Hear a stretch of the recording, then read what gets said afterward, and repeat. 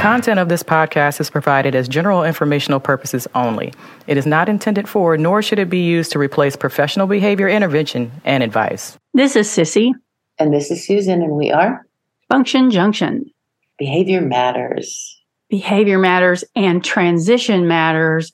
And more than transition, we have a wonderful friend who is a wealth of knowledge in the area of education, Vickie Mitchell. And I'm so excited to have her on the podcast. Oh, me as well. Me as well. Thank you for being here, Dr. Mitchell. Vickie, I have to call you. How are you? I am doing great. Thank you so much. And it was such an honor to be contacted and invited to be part of the podcast because, as you well know, y'all are not just dear friends, but colleagues, and we're aware of each other's work for a very long time. And it's that longitudinal picture that really, when you're looking at the outcomes of individuals with disabilities as they grow up and enter the adult world, you begin to realize how critical it is for all of us to work together to achieve that. Vickie, you have been a hero in our field and known nationally, if not internationally. And I think about, Sissy, I don't know about you, but I think there were two things that occurred many years ago. One thing that occurred was when the Texas Education Agency updated the Autism Supplement in 2007. And I met you, and I know Sissy, you met, or maybe you didn't meet that time, but I know that was one of the early times that I met you. And then I also remember completing a full individual evaluation with you and Dr. Sheremy. Do you remember that? Oh, I remember it like it was yesterday, sitting at lunch with y'all. That was so fun. And do you remember, was that before or after 2007? It was before 2007. It was. Well, maybe not. Maybe not. You could be right. Well, you have been on our list of people that we want on the podcast, and you have been so busy, and I think things might be calming down for you. So we're lucky we have you, and we're so grateful that you're here. Thank you. Yeah. I remember when we were working on the booklet for Region 4 about the changes that were coming from the Autism Supplement, and I just happily was luckily a part of the group, and it was a powerhouse of people in that room putting ideas down and and making their contributions. And when you started talking about transition, really everybody stopped and listened because you were the authority for sure. Oh, yeah. And many of us had not thought about just the level of impact that transition has and the importance of it. I think we all knew transition is important because that's the overall goal, right? A 22-year-old who can go out into the world, make their way in whatever way that means. But you are just so gentle in the way that you talk about that. When you talk with a family about outcomes for their loved one, you never burst anyone's bubble. If they have these really high expectations, you don't burst a bubble, but you'll say, okay, let's definitely think along those lines. And what's our next step toward that goal? And I do think I learned so many things that make much more sense to talk to people when they're trying to figure out how do I help my child become a productive member of society or get to do the things they want to do. Yeah, he loves golf. Do you see him as a professional golf player? Well, no, I don't see him. Oh, okay. So we're going to be looking about something around golf then, right? Yeah, that would be good. And you just have such a pure-hearted way of talking to people about what's the next step toward that overall goal for a child. Thank you, Sissy. Y'all are very sweet and kind. Thank you. No, it's not being sweet and kind. It's the truth. And you're very, very patient and positive with this whole issue. And I'm going to guiltily admit that during a time that you and I were working on an evaluation, I was not. And I know you're talking about that lunch. And I remember saying do you really think the student can do that? And you were like, yes, I do. And he did. And for the longest time, he was working for pay at a place that, I've learned so much. And golly, Vickie, I don't know your entire career, but I do know that at one point you've been a consultant forever. And I do know at one point you were the transition specialist at Region 4. Yes, I was. I've had quite a long career. I actually was a general ed teacher for 10 years in secondary, junior high, and high school. And that's when I became very interested in special education. And I thought, well, if I go back and take this one course that I saw in a course catalog, and it was the adolescent and learning disabilities. And so I went one summer and I took that and I was hooked. And I went on sabbatical and got my master's and been in special ed ever since. And I've taught inclusion and resource. I've taught life skills. I was what was called the vocational adjustment coordinator for a while, where we helped students to find jobs. Then I became the transition specialist for a district. I've been a special ed coordinator in 2 different districts, and then the transition specialist at Region 4 Education Service Center.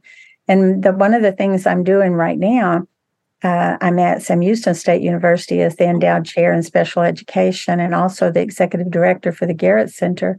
Yes. And in 2018, we applied to become the state lead for transition for the Texas Education Agency, and we were awarded the state leadership for the Texas Education Agency Student-Centered Transitions Network. Yes. And so that in and of itself has been great, working with the state agency and working with all of the 20 ESCs and trying to get the information out there, help students to be able to realize their dreams and parents to know how to support their kids and know what we know and do what we do, because someday they're going to be taking that baton. Yes, and I remember right when the Garrett Center opened, and everyone was abuzz. And somebody that we both know, and I don't remember who it was, she said, "The Garrett Center website is like seeing into Vickie's brain." And I was like, "Yes, it is." Every resource that you could possibly want about transition is on that, and I know. That you have written many, many articles and have many, many citations. And you do a lot with education and FBAs for adults, focusing on functional skills, which is an area that I hold dear to my heart. So that's amazing. Oh, thank you. Yes, behavior is so important. I know that the audience for the podcast is a combination of parents of children with disabilities, specifically autism, and of all ages, elementary and secondary, but also the practitioners, the individuals who teach and support and, students, whether they're in the clinical setting or whether they are in the school setting. And, one of the things that I would want to get across to your audience, regardless of who it is that there is a future. Oh, yeah. And the future is really dependent upon all of us working together. I can't say that strongly enough. I think of our system almost like an engine, not that I'm a technical person or an engineer, but that for an engine to work, all the pistons have to be firing. Yeah. And so if you look at it from the perspective of the student and the parent, the educators, and we can even have that fourth piston, which is the people who are, the providers outside of the public schools, that, you could have the parent and the educator and the outside, specialists working together. And you've got 3 of those 4 pistons working, but you've got one missing. The student isn't doing their part.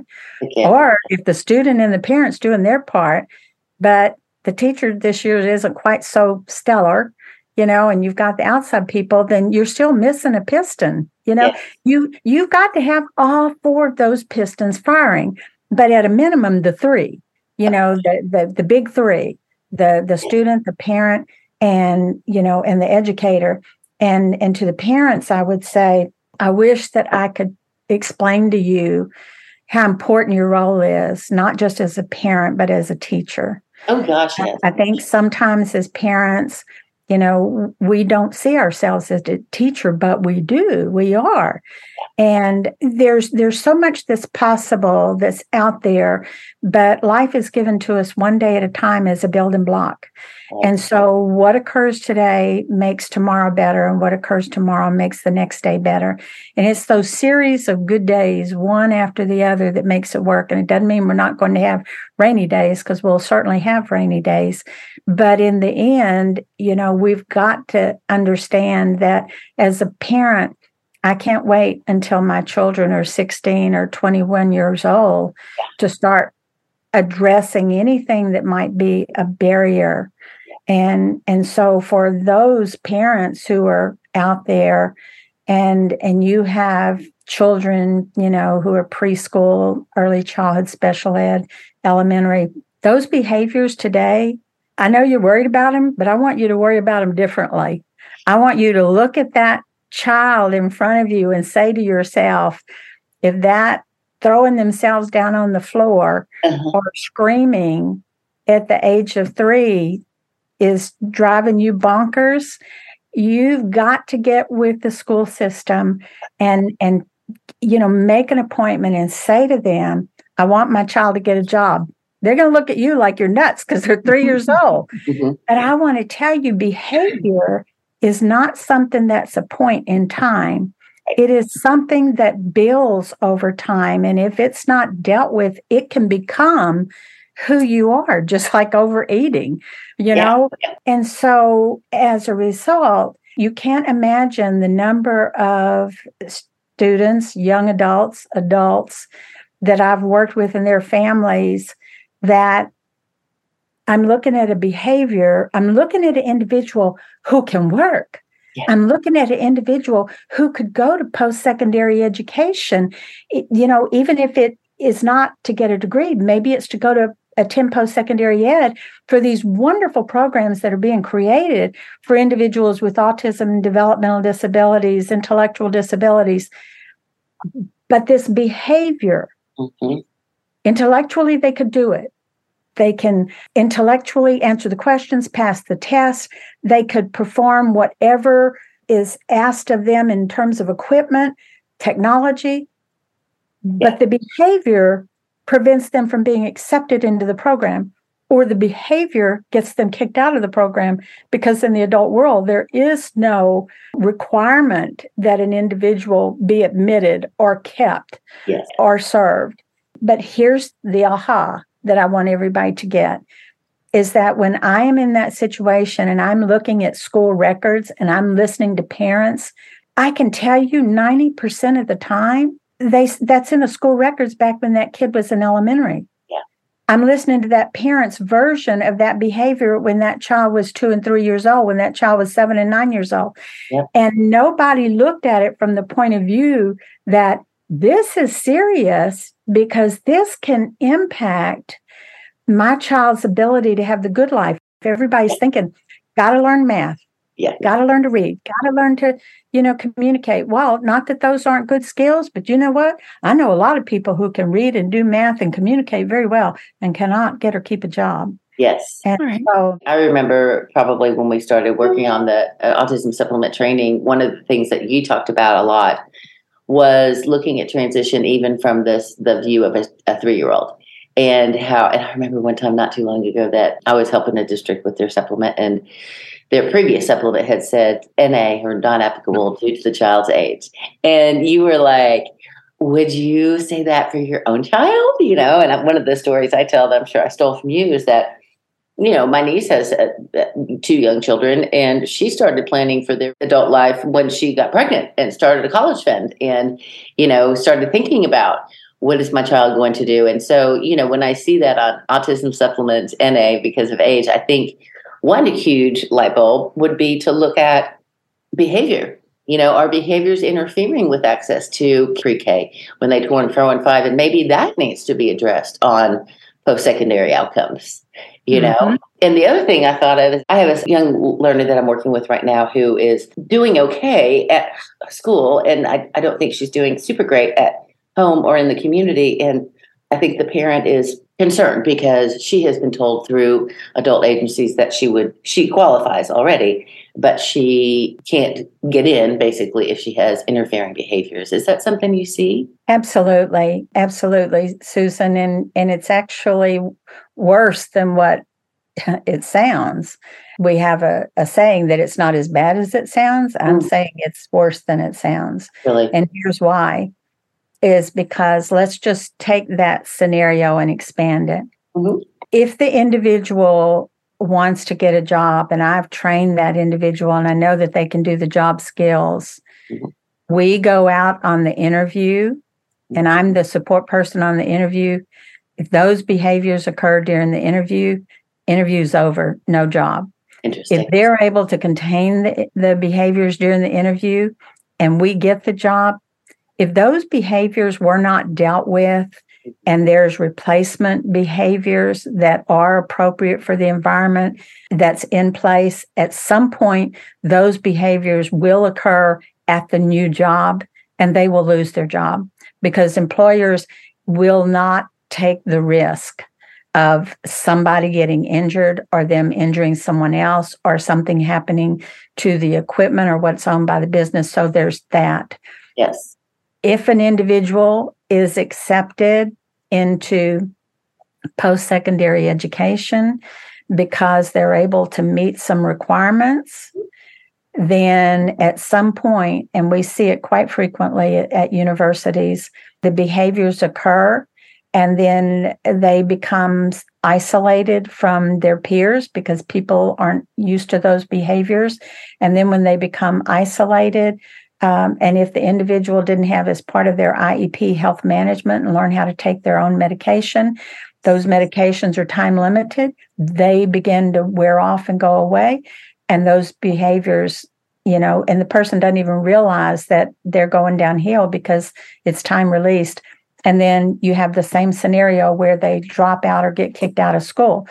If it's a program specifically designed for students with intellectual developmental disabilities, they usually have an interview process built into it. And their process is such that you don't typically even get past the interview process if behaviors are a part of it.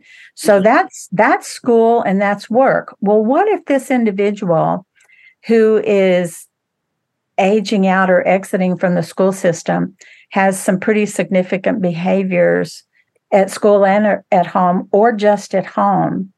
What will happen is the parent is thinking in their head, and parents, this is so important for you to be really hearing me. Please, please, please hear me and get in touch with the Autism Society, get in touch with the ARC of the county where you're at, get in touch with family to family, parent to parent, and get to know the resources that are out there and talk to parents whose kids are 5 years older than yours, 10 years older than yours, 20 years older than yours, and learn the future. Learn what will work for you and what will work against you.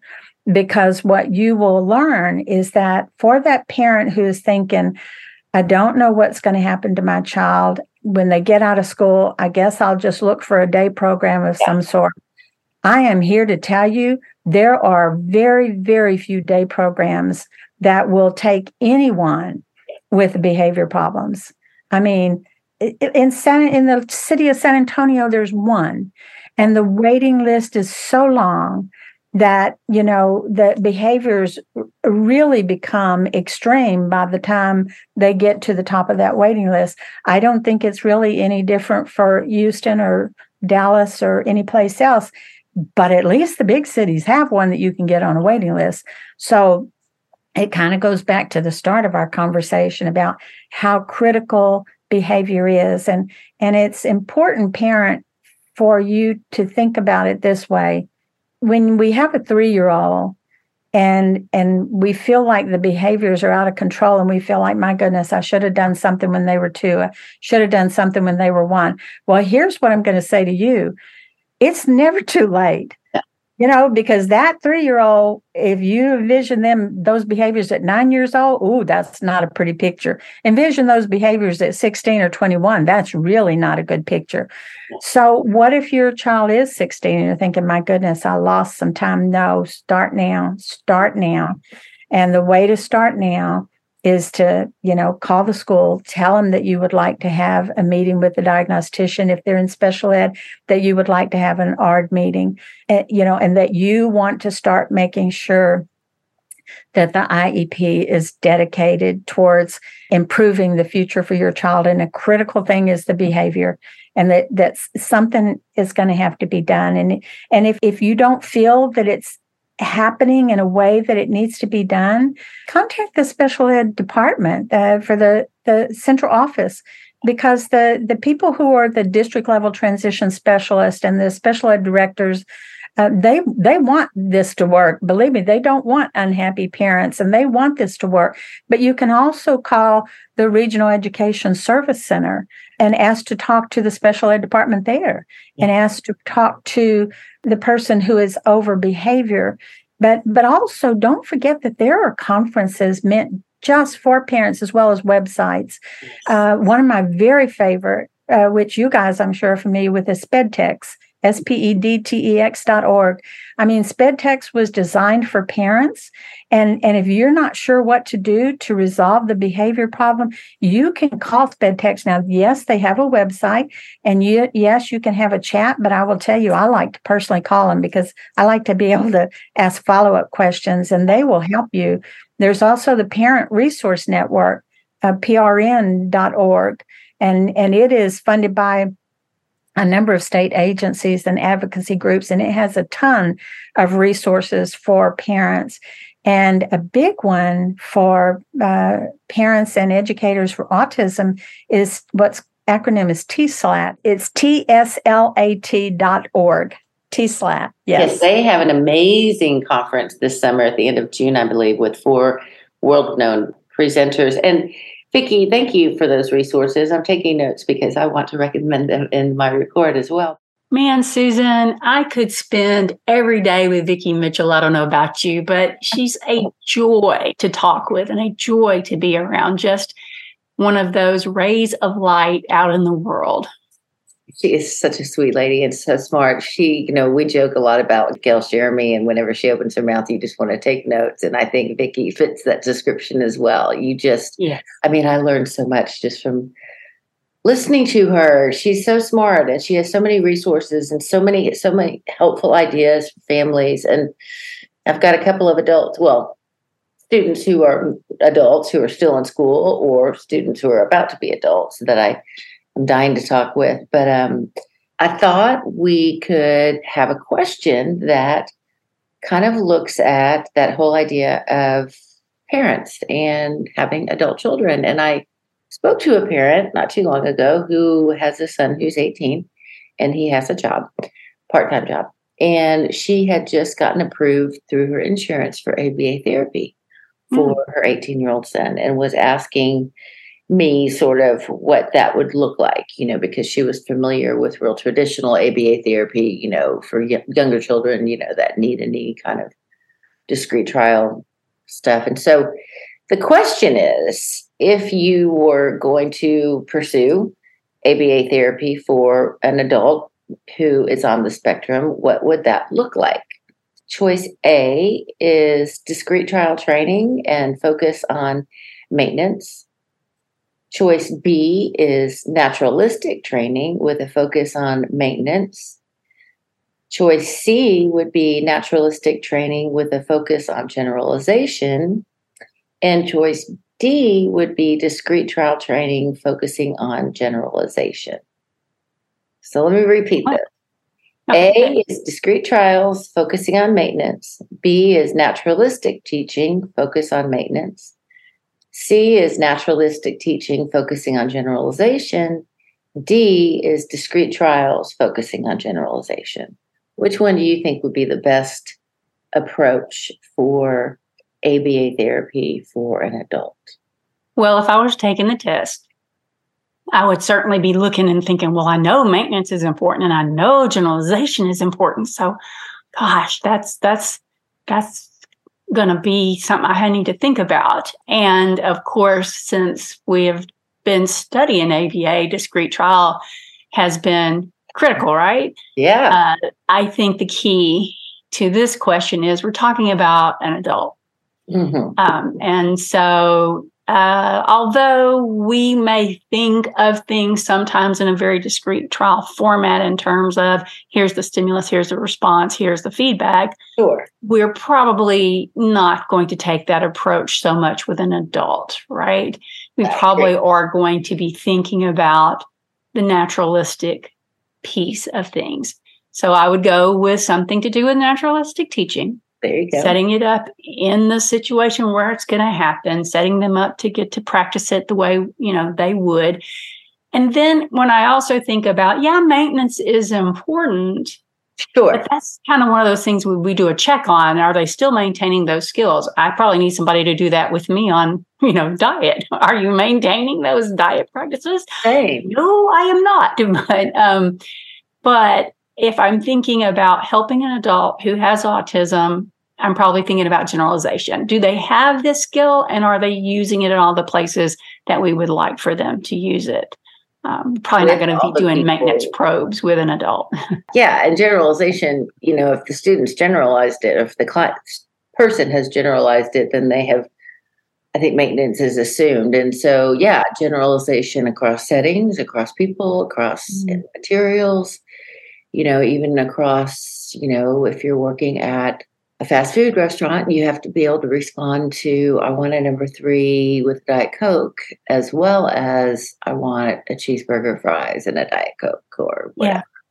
Yeah. So, yes, ding, ding, ding. The choice, the letter C, naturalistic teaching with a focus on generalization, is the right answer. Well, everybody, we hope you enjoyed part 1 of Dr. Vickie Mitchell, and we know you will be looking forward to part 2. So tune in next week, and we hope you have a great weekend. We'll talk with you then. See ya. Bye, guys.